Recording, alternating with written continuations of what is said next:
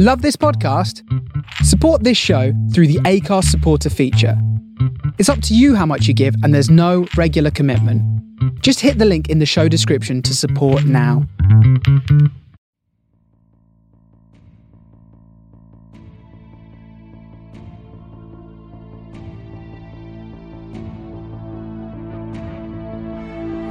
You're listening to SFP Now.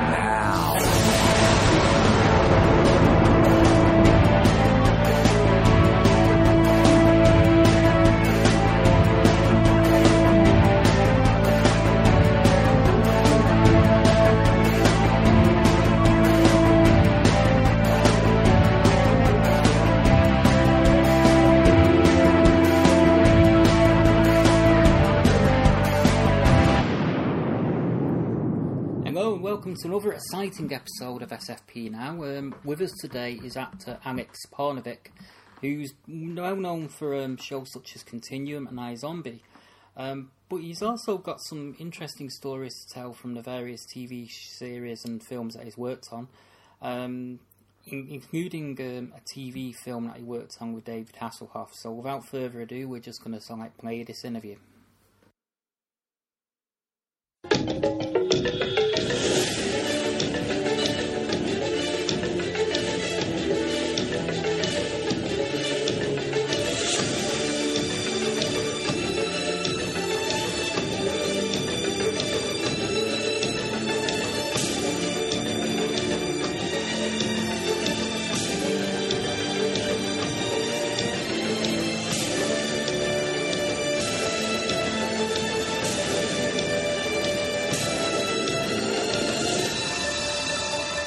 I'd like to welcome a very special guest to the show this week. He's known for all sorts of things, ranging from Continuum to iZombie. I'd like to welcome the actor Alex Parnevik to the show. How are you doing, Alex? Thanks for having me, and I'm doing great.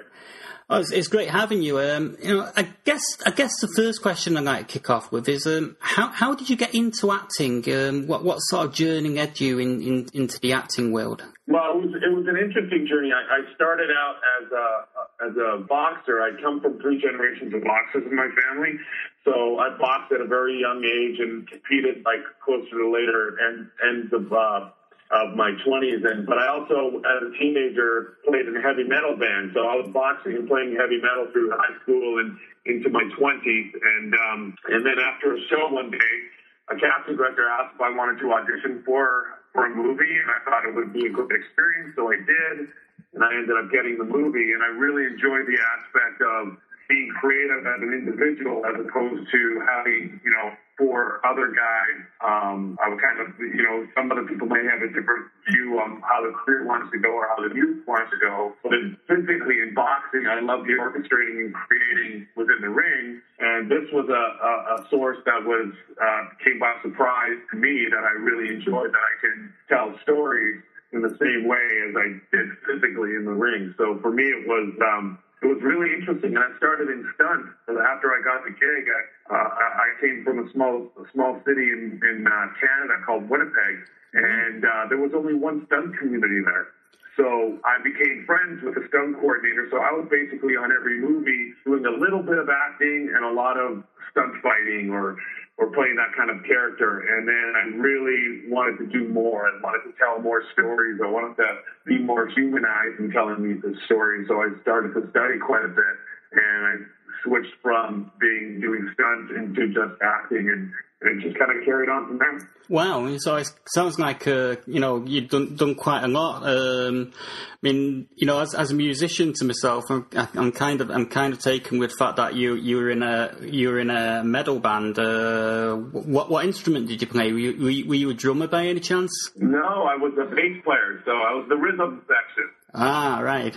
Yeah, so I kind of thought you kind of looked like a drummer. Yeah, because I like to hit.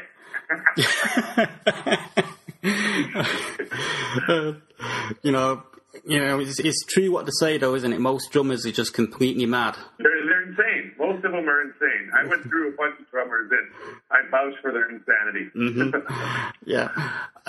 You got to play the part of Rollins recently in you did a 6-episode stint on the series Continuum during its 4th series. What attracted you to the role? And for those that maybe haven't caught up with Continuum's 4th season yet, what sort of part does Rollins have to play in it? Well, it's what attracted me to the role was Simon Barry, for one, who created the show, who I'm friends with. And by coincidence, my longtime friend of like 13 years, Victor Webster, who plays Carlos on the show, was another thing. And I was a fan of the show. If those two, if I didn't know them, I would still be a fan of the show, because I think they just did such an amazing job of storytelling and the creativity and originality that they have on that show. I was a fan regardless of who was a part of it. And so Simon was always saying that there was going to be a part for me, and I always told Simon, I go, listen, if it comes, it comes. If it doesn't, it doesn't. I'm just a fan. And then he offered me the role of Rawlings, and I was ecstatic just to be a part of that crew. And most of the crew I was friends with outside of working with them, which is Ryan Robbins and Ty Olson and Eklund and Garfield. Lisa, I was friends with all of them before Simon put the Time Marine together. So I was just fortunate enough to work with great friends and with great creative minds. So that's what really attracted me. It's a great show as well. I mean, I've been following it, since it began, and also since it began, I've actually got to interview Simon Barry and Rachel Nichols as well. Aren't they lovely? So they're just lovely, aren't they? They're fantastic people. They're really nice. Yeah. But it is a great show, and I've got to admit, the time travel element in the 4th season kind of threw me for a bit of a loop. Right, exactly, yeah.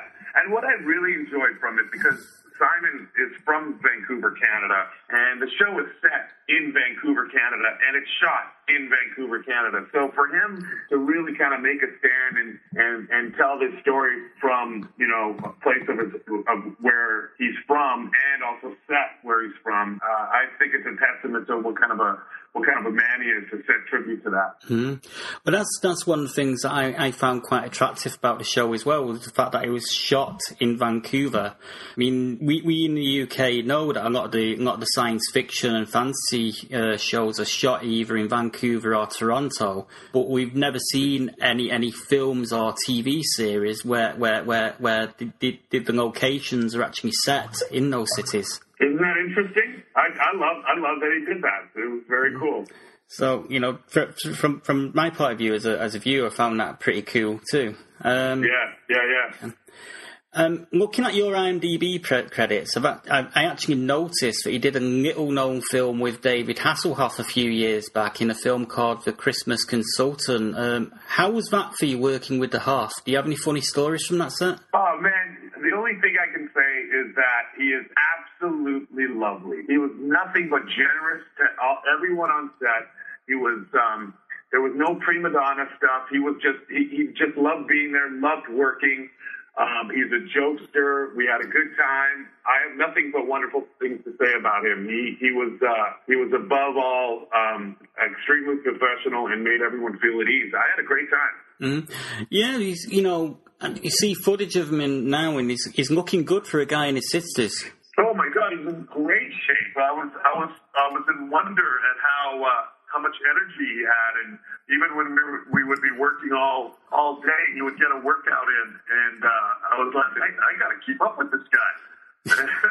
So he's in great shape and great energy. Mm-hmm. Well, you've done several film projects this year as well, and one of which called Numb, which from what I've managed to glean about it on IMDb and various sources, it sounds like a bit of a fun caper. What can you tell us about the film and your role in it? We had our world premiere at the Busan Film Festival, BIFF, and it's quite a big festival. And I went over there. I was there for 36 hours because I had to come back and work. But it was our first screening. It was our world premiere, and the Asian audience just really took to it and loved the storytelling of this thriller. And we were just, beside ourselves with excitement that the audience really enjoyed it. And it's basically about a couple that's in financial distress, trying to get a job that was promised to them, and it didn't happen. And then they pick up a couple hitchhikers who Marie Abigail Lopez plays from The 100, and I worked with her because I did 5 episodes of The 100, and I just thought she would have been perfect for this film because I also associate produced it, and so I helped cast it, and I thought she would be perfect for it, and she signed on to do it. So we play hitchhikers that they pick up, and we kind of, and I always like to say the fifth character or the number one character out of the 4 of us, because Jamie Bamber from Battlestar Galactica is also a part of it. And I always like to say that the environment, the weather, the cold, the winter is one of the prime characters in the film. And so it's basically about these 4 people find coordinates to a hidden gold treasure, and that isn't too far off the main road. So they think they can get it within a couple hours, and weather turns and intentions turn between the 4 of them, and it really gets to show what people would do when their backs are up against the wall, what their character is like, what their moral value is like, and where they would go to get what they want. And it's really interesting how some people make decisions in that kind of dire straits. Sounds like a fantastic character drama. Yeah, it was probably one of the hardest films I've ever done because we shot it in the upper parts of British Columbia and long days, and it was. I don't think we could have gotten the performance that we got if we didn't go through that struggle and that temperature. So I'm really proud of the film. I'm proud of our first-time feature filmmaker, Jason Good, who was first time he directed a feature, and the whole production crew. The crew was amazing, just because they had to lug all the gear and make sure everything's going in the middle of the woods. So I'm extremely. This is one of the most proudest I've been on a project. Yeah, well, I'm going to have to keep an eye out for it when it becomes available here. So, it sounds like an interesting film. I think we'll be doing some film festivals in the UK, so I'll keep you up to date. That'd be cool. Another film, and this is probably somewhat of a lighter role, is I noticed that you're in Kindergarten Cop 2. I didn't know they were doing a sequel to that. I mean, that's like an old Arnold Schwarzenegger film, right? Yeah, but actually Schwarzenegger wasn't a part of it, and it was Dolph Lundgren who was playing the Schwarzenegger part. All right. Did you get any cute scenes with the kids in the film? I wanted some cute scenes with the kids, but I'm the villain in this one. Oh, man. I know. Believe me, I really wanted to kind of have some scenes playing around with the kids. That would have been fun. Yeah, maybe you should contact Simon Barry to invent a time machine so you can sort of like manufacture an unusual accident for Dolph Lundgren. I see what you did there. Yeah. Yeah, I love that original. I love the original film Kindergarten Cop. It used to be on in holidays here. I got during when I got the role, Ian, I was just so ecstatic just to be a part of that little franchise and just to kind of play in that same kind of ballpark as the original, and it was an honor just to be a part of it. Mm-hmm. Yeah, and another thing I've heard about is I hear you're an MMA fan. So you and my nephew probably get along. My nephew's currently he's training to be a paratrooper here in the UK, but he's a big fan of MMA. I have a lot of friends that practice MMA. I come from a boxing background, but I appreciate MMA. One of my best friends is Josh Barnett, who just finished fighting in the UFC, one of the second last card, and he won his fight, which we're happy about. But I'm a huge fan of MMA. Yeah. Mm. Do you have any film projects coming up which will allow you to maybe utilise that interest that you have? No, but there's a few things being kicked around to where we can really utilize the fight genre. But nothing's been solidified yet. Well, that'd be cool to see if it happens, because I'm a fan of some of those, movies. One in particular that I really liked was Warrior. Oh my God, isn't it great? Yeah, I mean, sort of Tom Hardy, Nick Nolte, and oh god, I can't remember the name of the other actor in it, but it's just a fantastic. I was fortunate enough to work with Tom Hardy right after he shot that, because I did a film called This Means War with him, and he was telling me about all the training that he did and how he got into fighter shape for it, and so I got a little bit of behind the scenes of what he did, and he's one of my favorite actors, period.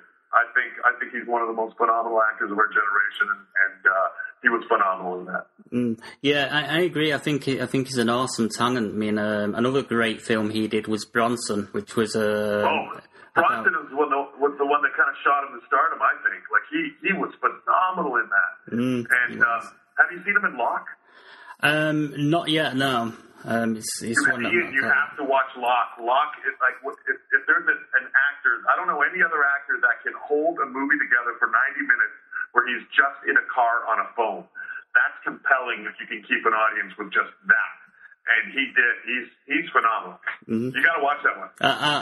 I'll put it on my list. It's amazing. As you say, he came up in Bronson, but before that, he did the Star Trek Nemesis film, which sadly bombed. So that's right. It's amazing he's managed to sort of salvage a career out of that.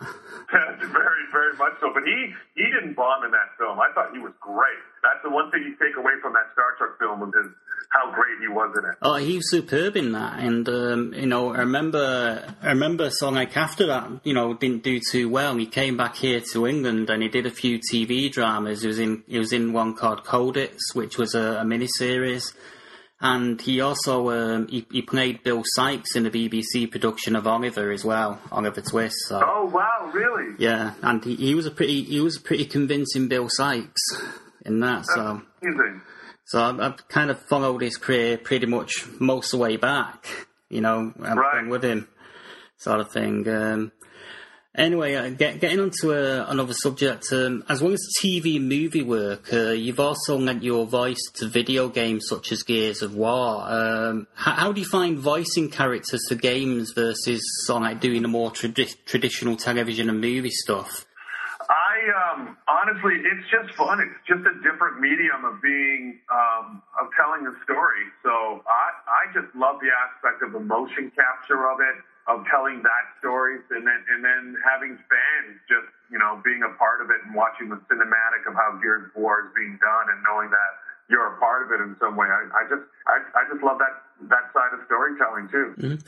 Yeah, I mean, I often watch the documentary footage of these things, of the actors you're using in a booth with a headset on and the script in front of them, they're reading the lines and they're becoming really, really animated.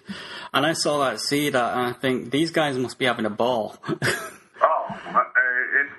It's nothing more than just a blast. Always, and especially when you get along with everyone that you're working with, it's not even work; it's just everyone having a blast. Mm-hmm. Yeah. Earlier in the year, you got yourself a bit of a plum role in the TV drama iZombie, which I believe is being picked up for a second series. Will you be returning for that? Yeah. Well, no, they're actually starting. It's tonight is the premiere in Canada of the second season, and I am not a part of the second season. I had a great run with those guys, and they're nothing but wonderful people. Like, we just hung out the other weekend. It was great. They're good friends. But I'm doing other things right now, so it's great. Mm-hmm. Are there any other projects you've got coming up that you'd like to sort of give special mention to? Well, I get the clearance today of when I can actually talk about it, but it's a massive franchise feature that I'm really excited to be a part of, but unfortunately, I can't quite say it yet. I wish I could. I signed a non-disclosure, so I got to wait till they give me the okay. Yeah, those NDAs are a pain in the butt. I've even had to sign a couple of those. I know. Yeah, I've had to sign a couple of those. As well as we sometimes even get press releases about things which are embargoed until midnight of such and such a day. It's kind of like feels like working for the Secret Service, but without any weapons. It's true. But I got to hold off. Mm-hmm. Oh, okay, well, Alex, it's been brilliant speaking to you, and the best of luck with Numb and everything else. Ian, thanks for taking the time, man. I really appreciate it, and thanks for supporting actors and film in general. It makes us want to work more. Well, sort of like the more good work that comes out, the more we want to sort of keep writing about it. So it's kind of like it's a reciprocal thing. Well, I appreciate it. Okay. Well, thanks, Alex. It's been great having you on the show, and again, best of luck with the with Numb and everything else that you got coming up, including the Uber Top Secret thing. Thanks a lot, man. I appreciate it. Cheers, mate. Bye. Sure.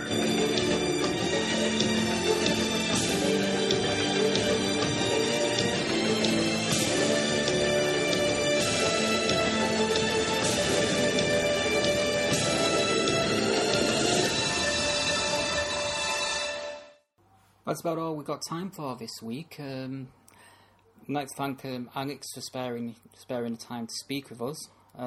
Quite interested to see the new film he was talking about there.